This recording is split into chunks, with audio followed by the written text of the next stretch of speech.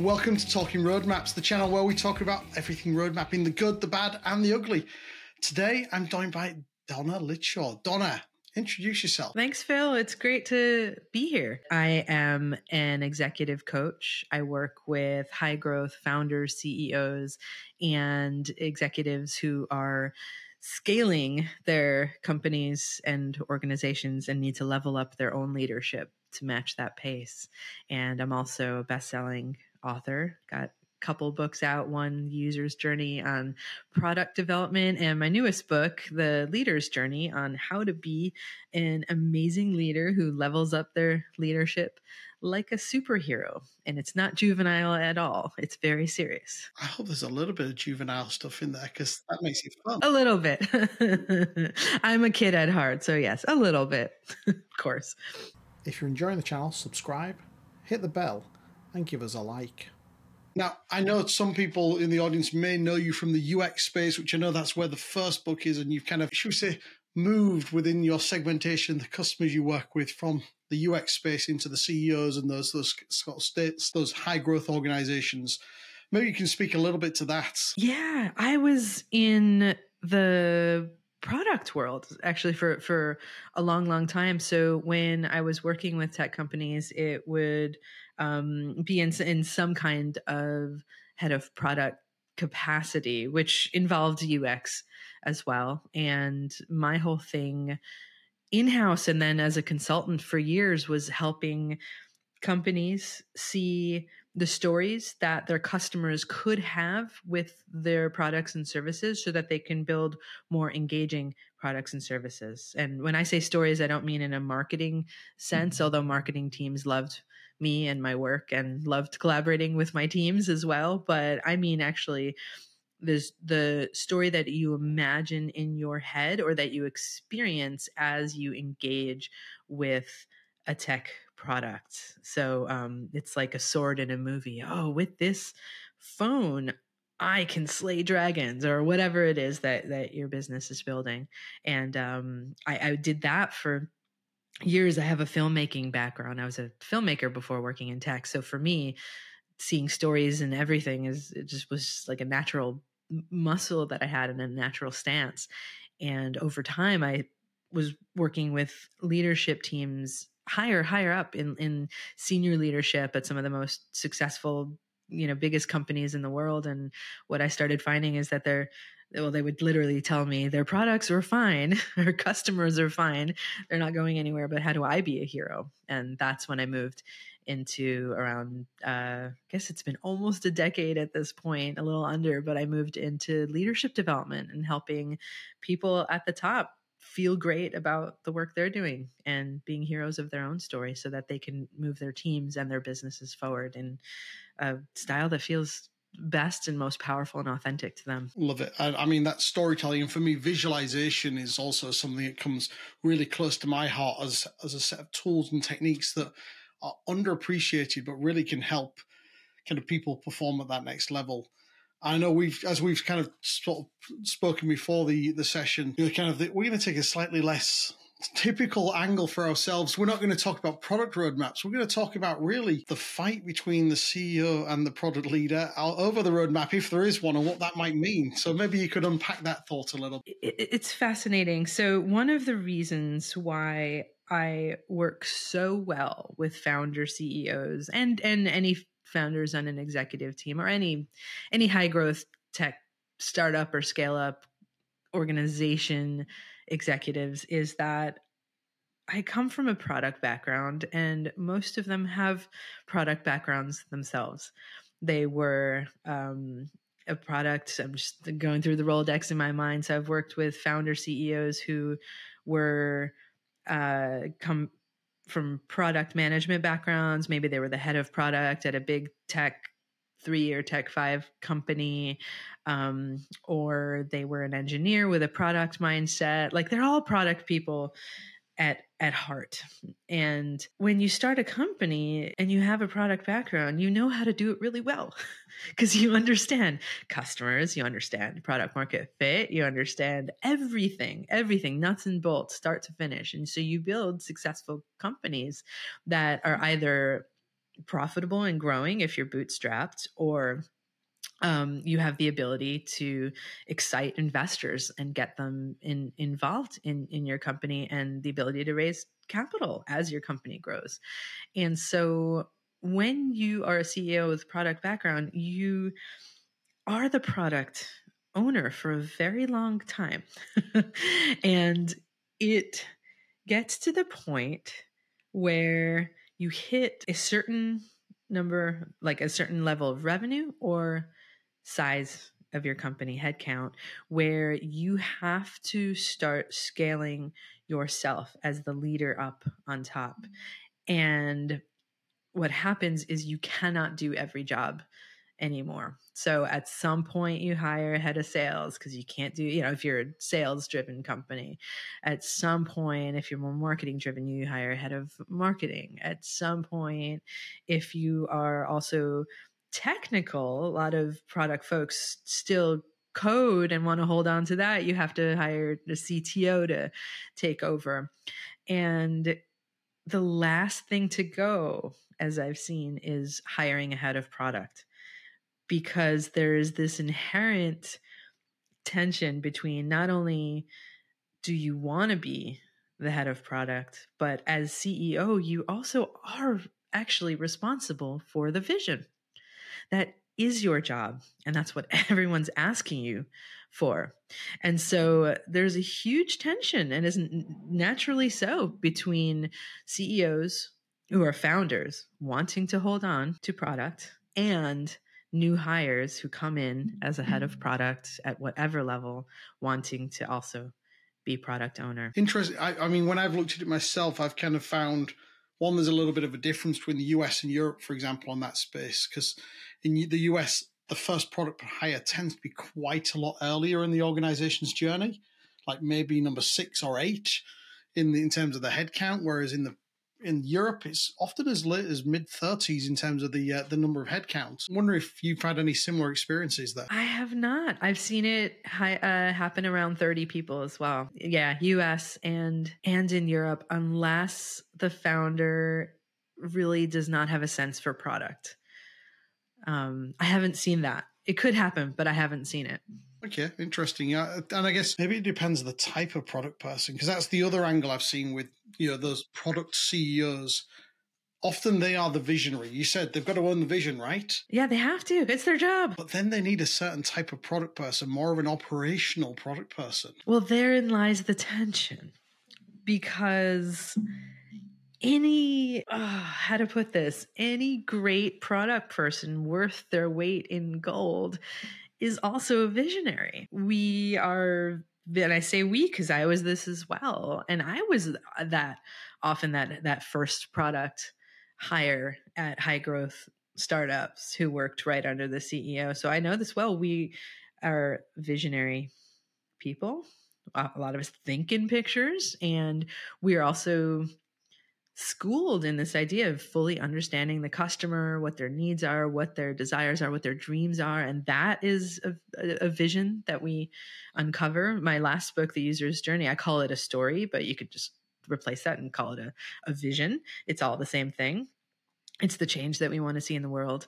And you can hire early on a head of product who is more of an operator, but if you hire someone good, they're also great at uncovering and realizing visions.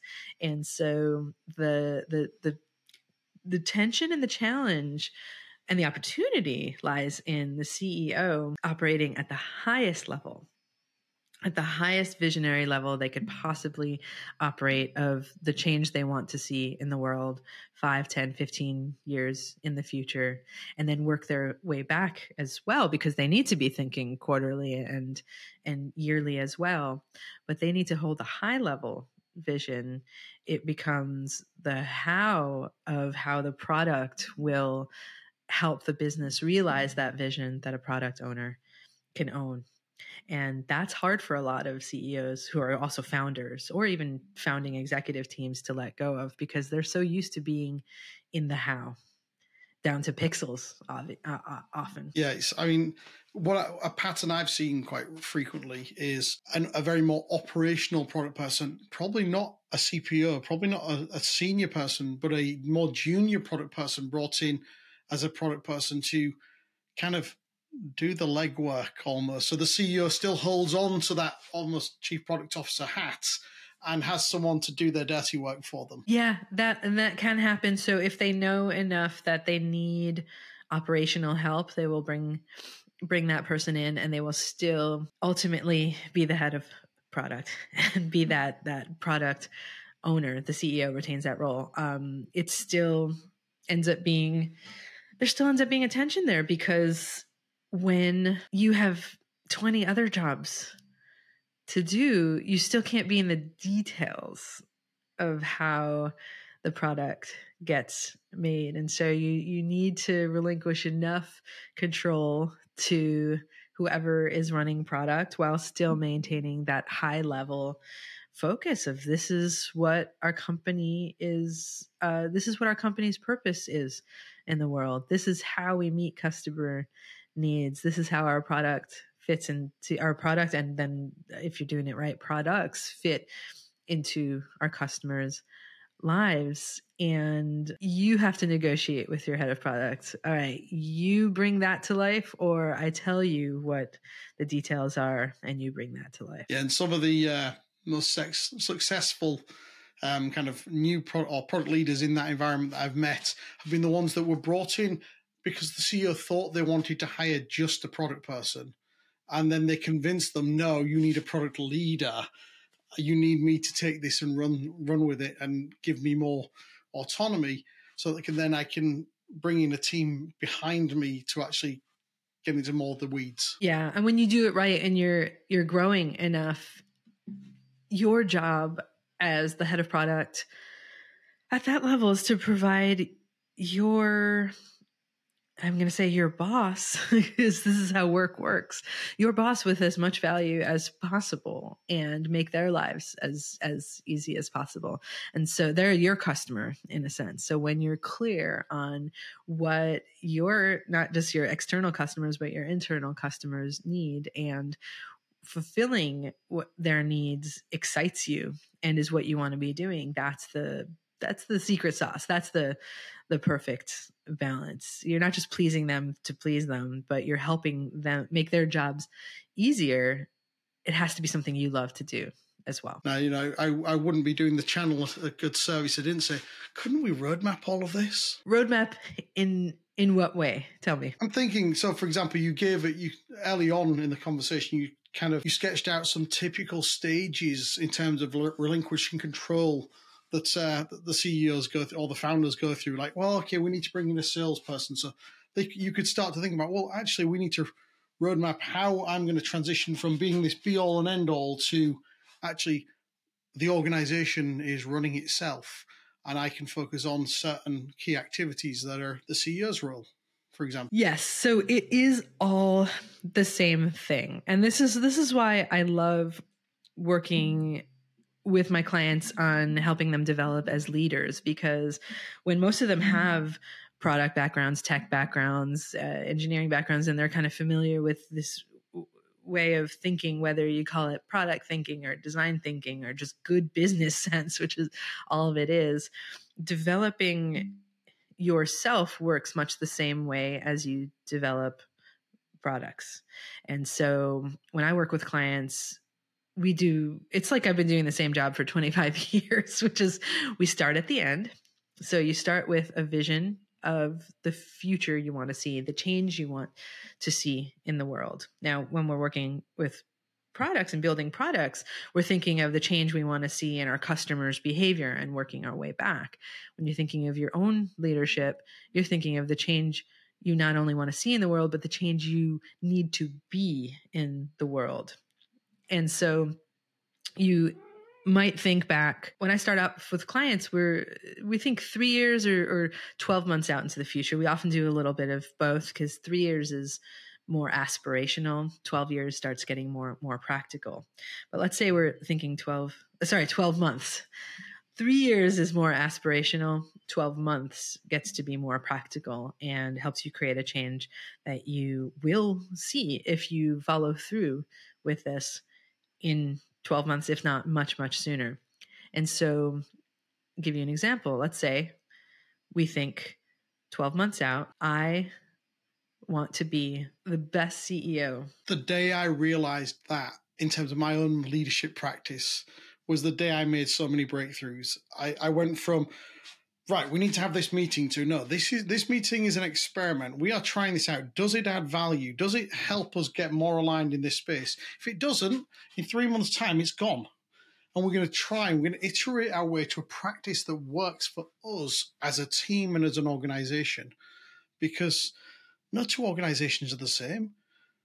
So why should the same rules and tools and techniques work? That's a huge one. I think it's a huge misconception, and I see it all the time, which is it's a misconception that people have of the product world. So I remember this when I was doing product full time.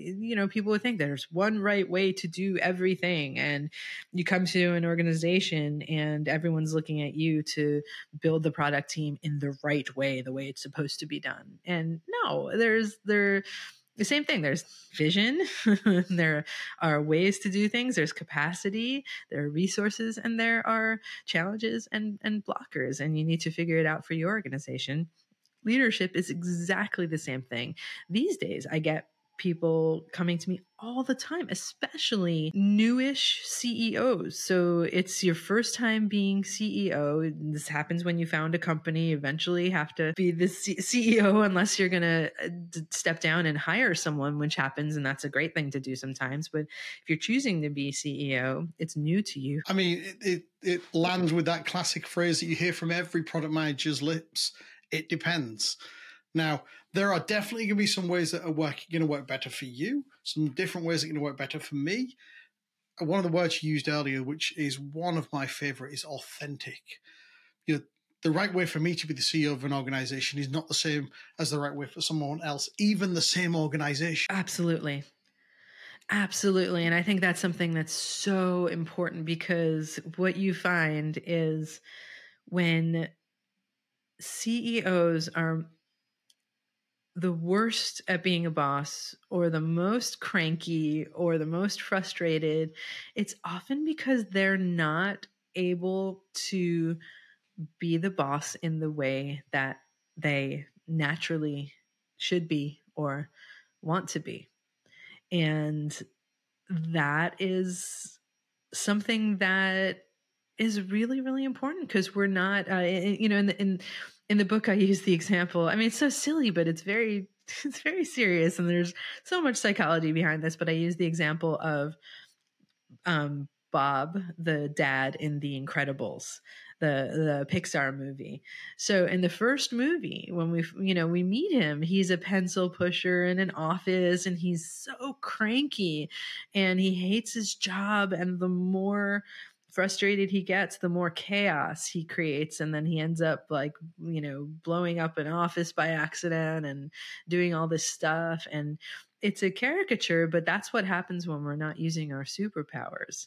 And CEOs are not immune to this. I think it's just more challenging for them to figure it out, because CEO is a job similar to head of product, which is, it can mean anything to anyone. It's just a blob. It's a big mound of clay, and you have to create it. There is no one way to be CEO. There's no one way to be head of products. You have to create it. And the best way to create that, when you're head of product, you have to really meet the needs of the organization.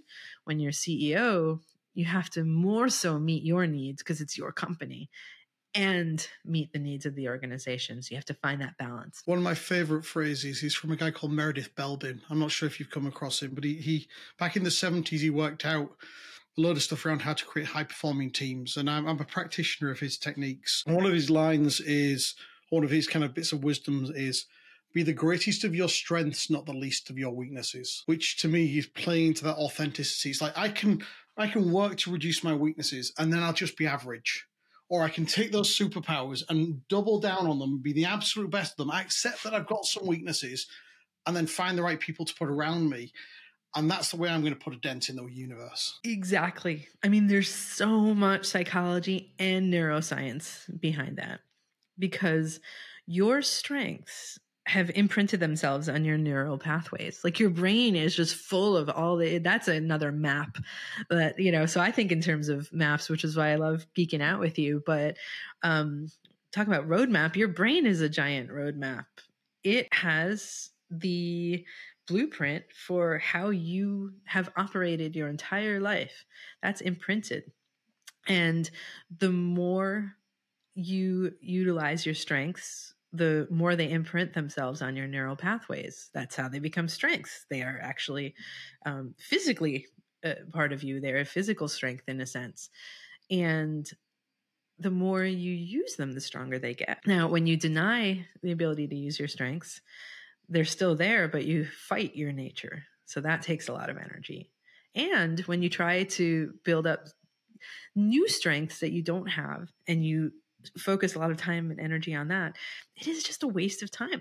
It's a lot harder. It's like, being an adult and trying to learn a bike, trying to learn to ride a bike as your primary mode of getting somewhere, when you're actually an Olympic marathon athlete and you're a great runner. And you could learn to ride a bike for fun, but should that be the new way you do things? I mean, you can. It actually sounds like fun if you want to, try doing something completely new. But if you're looking at being the best version of you and performing at your absolute best, you're better off applying your ability to run towards doing something new. So it's not that you can't do new things, but if you're trying to start over from complete scratch, you could do it. It's just a lot harder.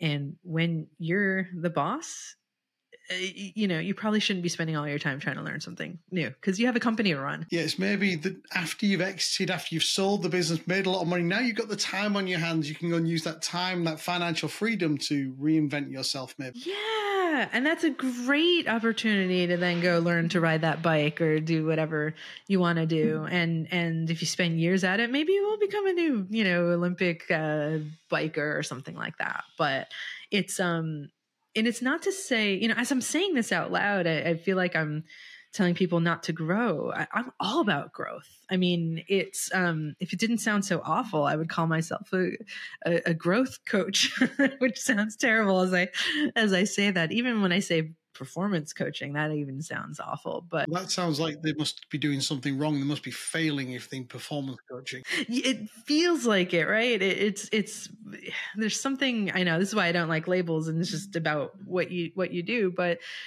you do want to grow. You just want to grow in a way that feels most powerful to you.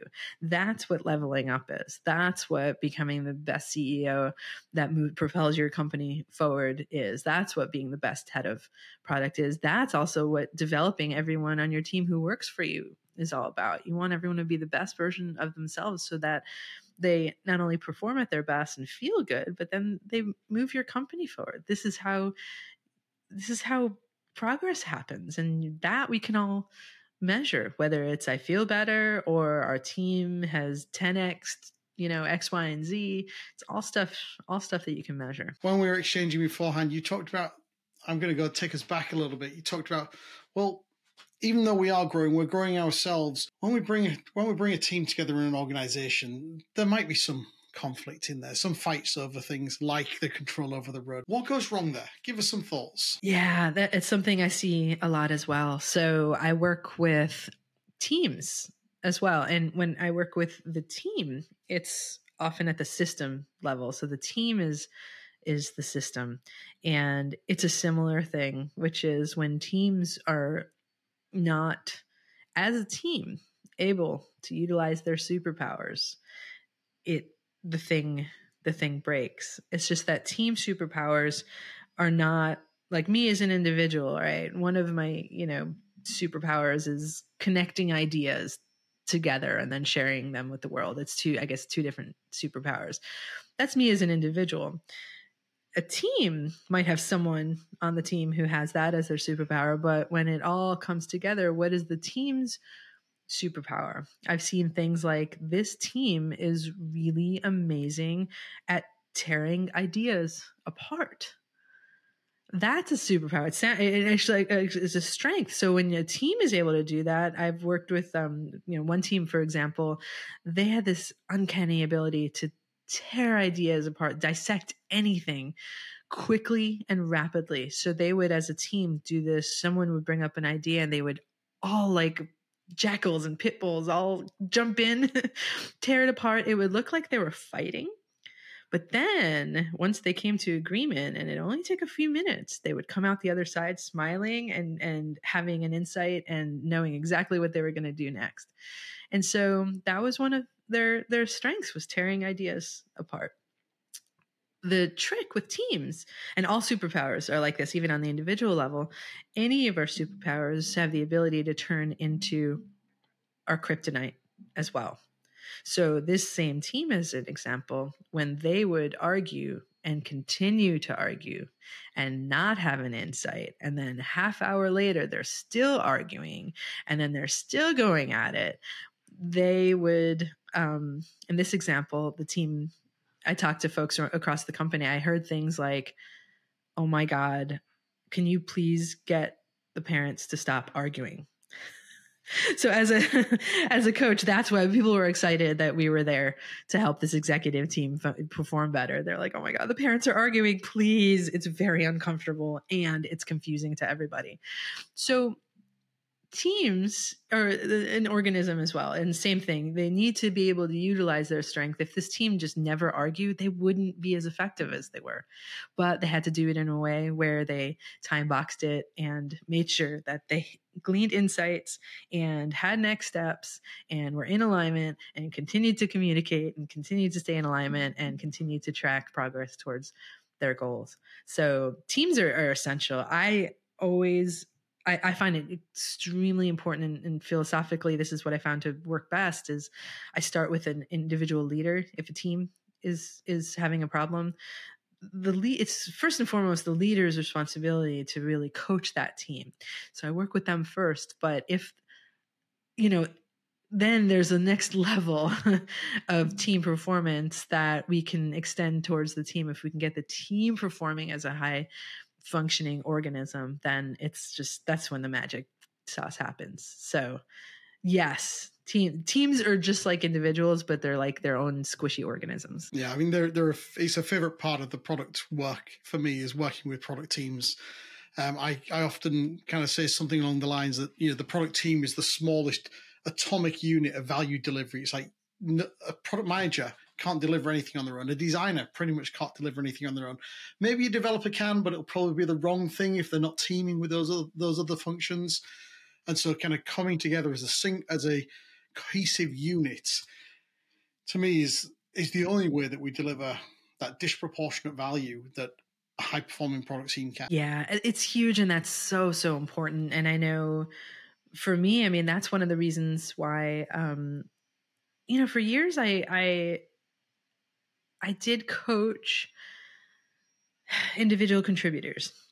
And what I found is, and I don't do that anymore, I don't coach individual contributors as a single entity, person, or as the system anymore, because what I found is that when you want to impact a system that is not the system of you, the system that you fully own, you can only have so much impact on that system. And when the system is a team, so when you think about that trifecta, the product, engineering, design trifecta, if your problem is engineering is not listening to us, we need a coach, then no, you all have to that's a family at that point. Then you're looking at family systems coaching. And that's why, like you said, the best product coaches, best product consultants I know have all developed an expertise in that level of systems and team coaching, because it's never about the tech. I mean, sometimes it's a little bit about the technical issues, but usually it's something else going on, and interpersonal challenges, and the team not coalescing, and the team not teaming very well. And so teams are essential for getting certain types of work done. And even on the executive level, it's essential. It's just that if the if you call me in to work on your team and your CEO is a nightmare, we'll only get so far. So it is important to start with the highest locus of power on any given team. But actually, I'm even going to negate myself there. I've worked with teams where maybe the CEO wasn't quite ready for coaching, but we work on the team and then it trickles up by default. It can happen. But yeah, we could geek out about teams forever, I'm sure. With your latest book just coming out, maybe you could give us the the cliff notes, the 2-minute version of what's the key takeaways there to inspire people to go and take a read. Yeah, The Leader's Journey. It came out. God, I've lost track now. It's pretty new. It came out this year, and it sums up and puts together everything you and I have talked about today. So it starts with the individual leader. A future book I will write will be about teams, but this one starts with the individual system, like your system, and it extends a little bit out towards how you not just lead yourself, also lead your organization, lead your team. And it's everything we talked about. So how to find your own superpowers as a leader, how to get clear on what your mission is and how to realize that mission, how to remove any pitfalls or blockers along the way, and then starts digging into how to not just be your own superhero, but how to create a team of superheroes and how to help those you work with feel great about the work that they're doing and feel great about the interactions they have with you and how you're going to get work done together. So in the book, I use superheroes as an analogy just because I'm a metaphor.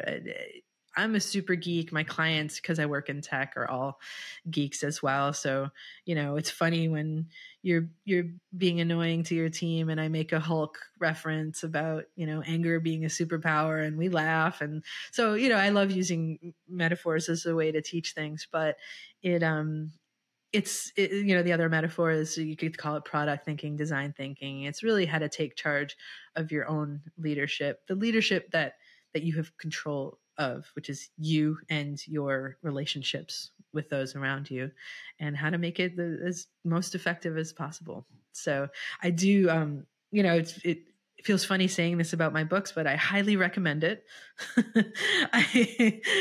People enjoy it. I wrote it so that I could help and serve more people than I have the ability to work with individually and in teams, because right now I'm mostly working with CEOs and C-level folks, or even at giant tech companies. They're pretty senior, and I can't work with everyone. So the book is my gift to everyone to glean some of that goodness that happens behind closed doors. And I love the use of the hero metaphor. I have my own model that has villains and heroes and so on in there that I kind of developed a few years ago, and kind of for different working styles or types of work that people do and where we have preferences as well. And my co-host, his business happens to be called Roadmap Heroes. It's a great metaphor to use. And yeah, I think you're right. The audience in the product space, we do tend to like to geek out a little bit, which is not a bad thing. Yeah, it's fun. It makes me appreciate who we work with and our industry. I think tech can be a wild place to work, and there have been times where I also get sick of it, or there are times when it can be a little. I want to say. I don't want to say scary, but I'll just say scary, with like what's happening with AI right now. And there are times when we have to retrospect and introspect and really look at what are we creating and what impact are we having on the world. And I'm excited to do my part there, because I want the change that you want to see and be in the world to be as net positive as possible.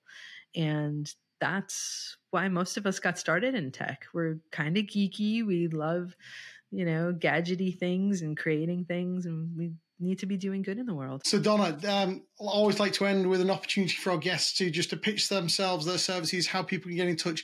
I'm guessing that's CEOs that we want to get in touch here. Just fire away, or where they could find resources and read for themselves. Yeah, so I've got all of my tools, everything, my entire toolkit for free on my website. You just go to donnalichaw.com and you can find the spelling of my name in the show notes, and my newsletter people love. So newsletter toolkit is a great way for you to enjoy some of the stuff that I put out there in the world, in addition to my new book, The Leader's Journey. And if you are a founder, CEO of a high growth organization and looking to level up your leadership, definitely reach out to me. If you are on an executive team and want me to work with your CEO and we can gently prod them, reach out to me as well. Or if you want to work on your own leadership, I am available. So the website is the best way to reach me. And even if you just want to say hi, reach out to me. I respond to each and every email. Thanks, Donna. It's been an absolute pleasure having you here today. Thanks for your time. Thank you, Phil. This was so much fun.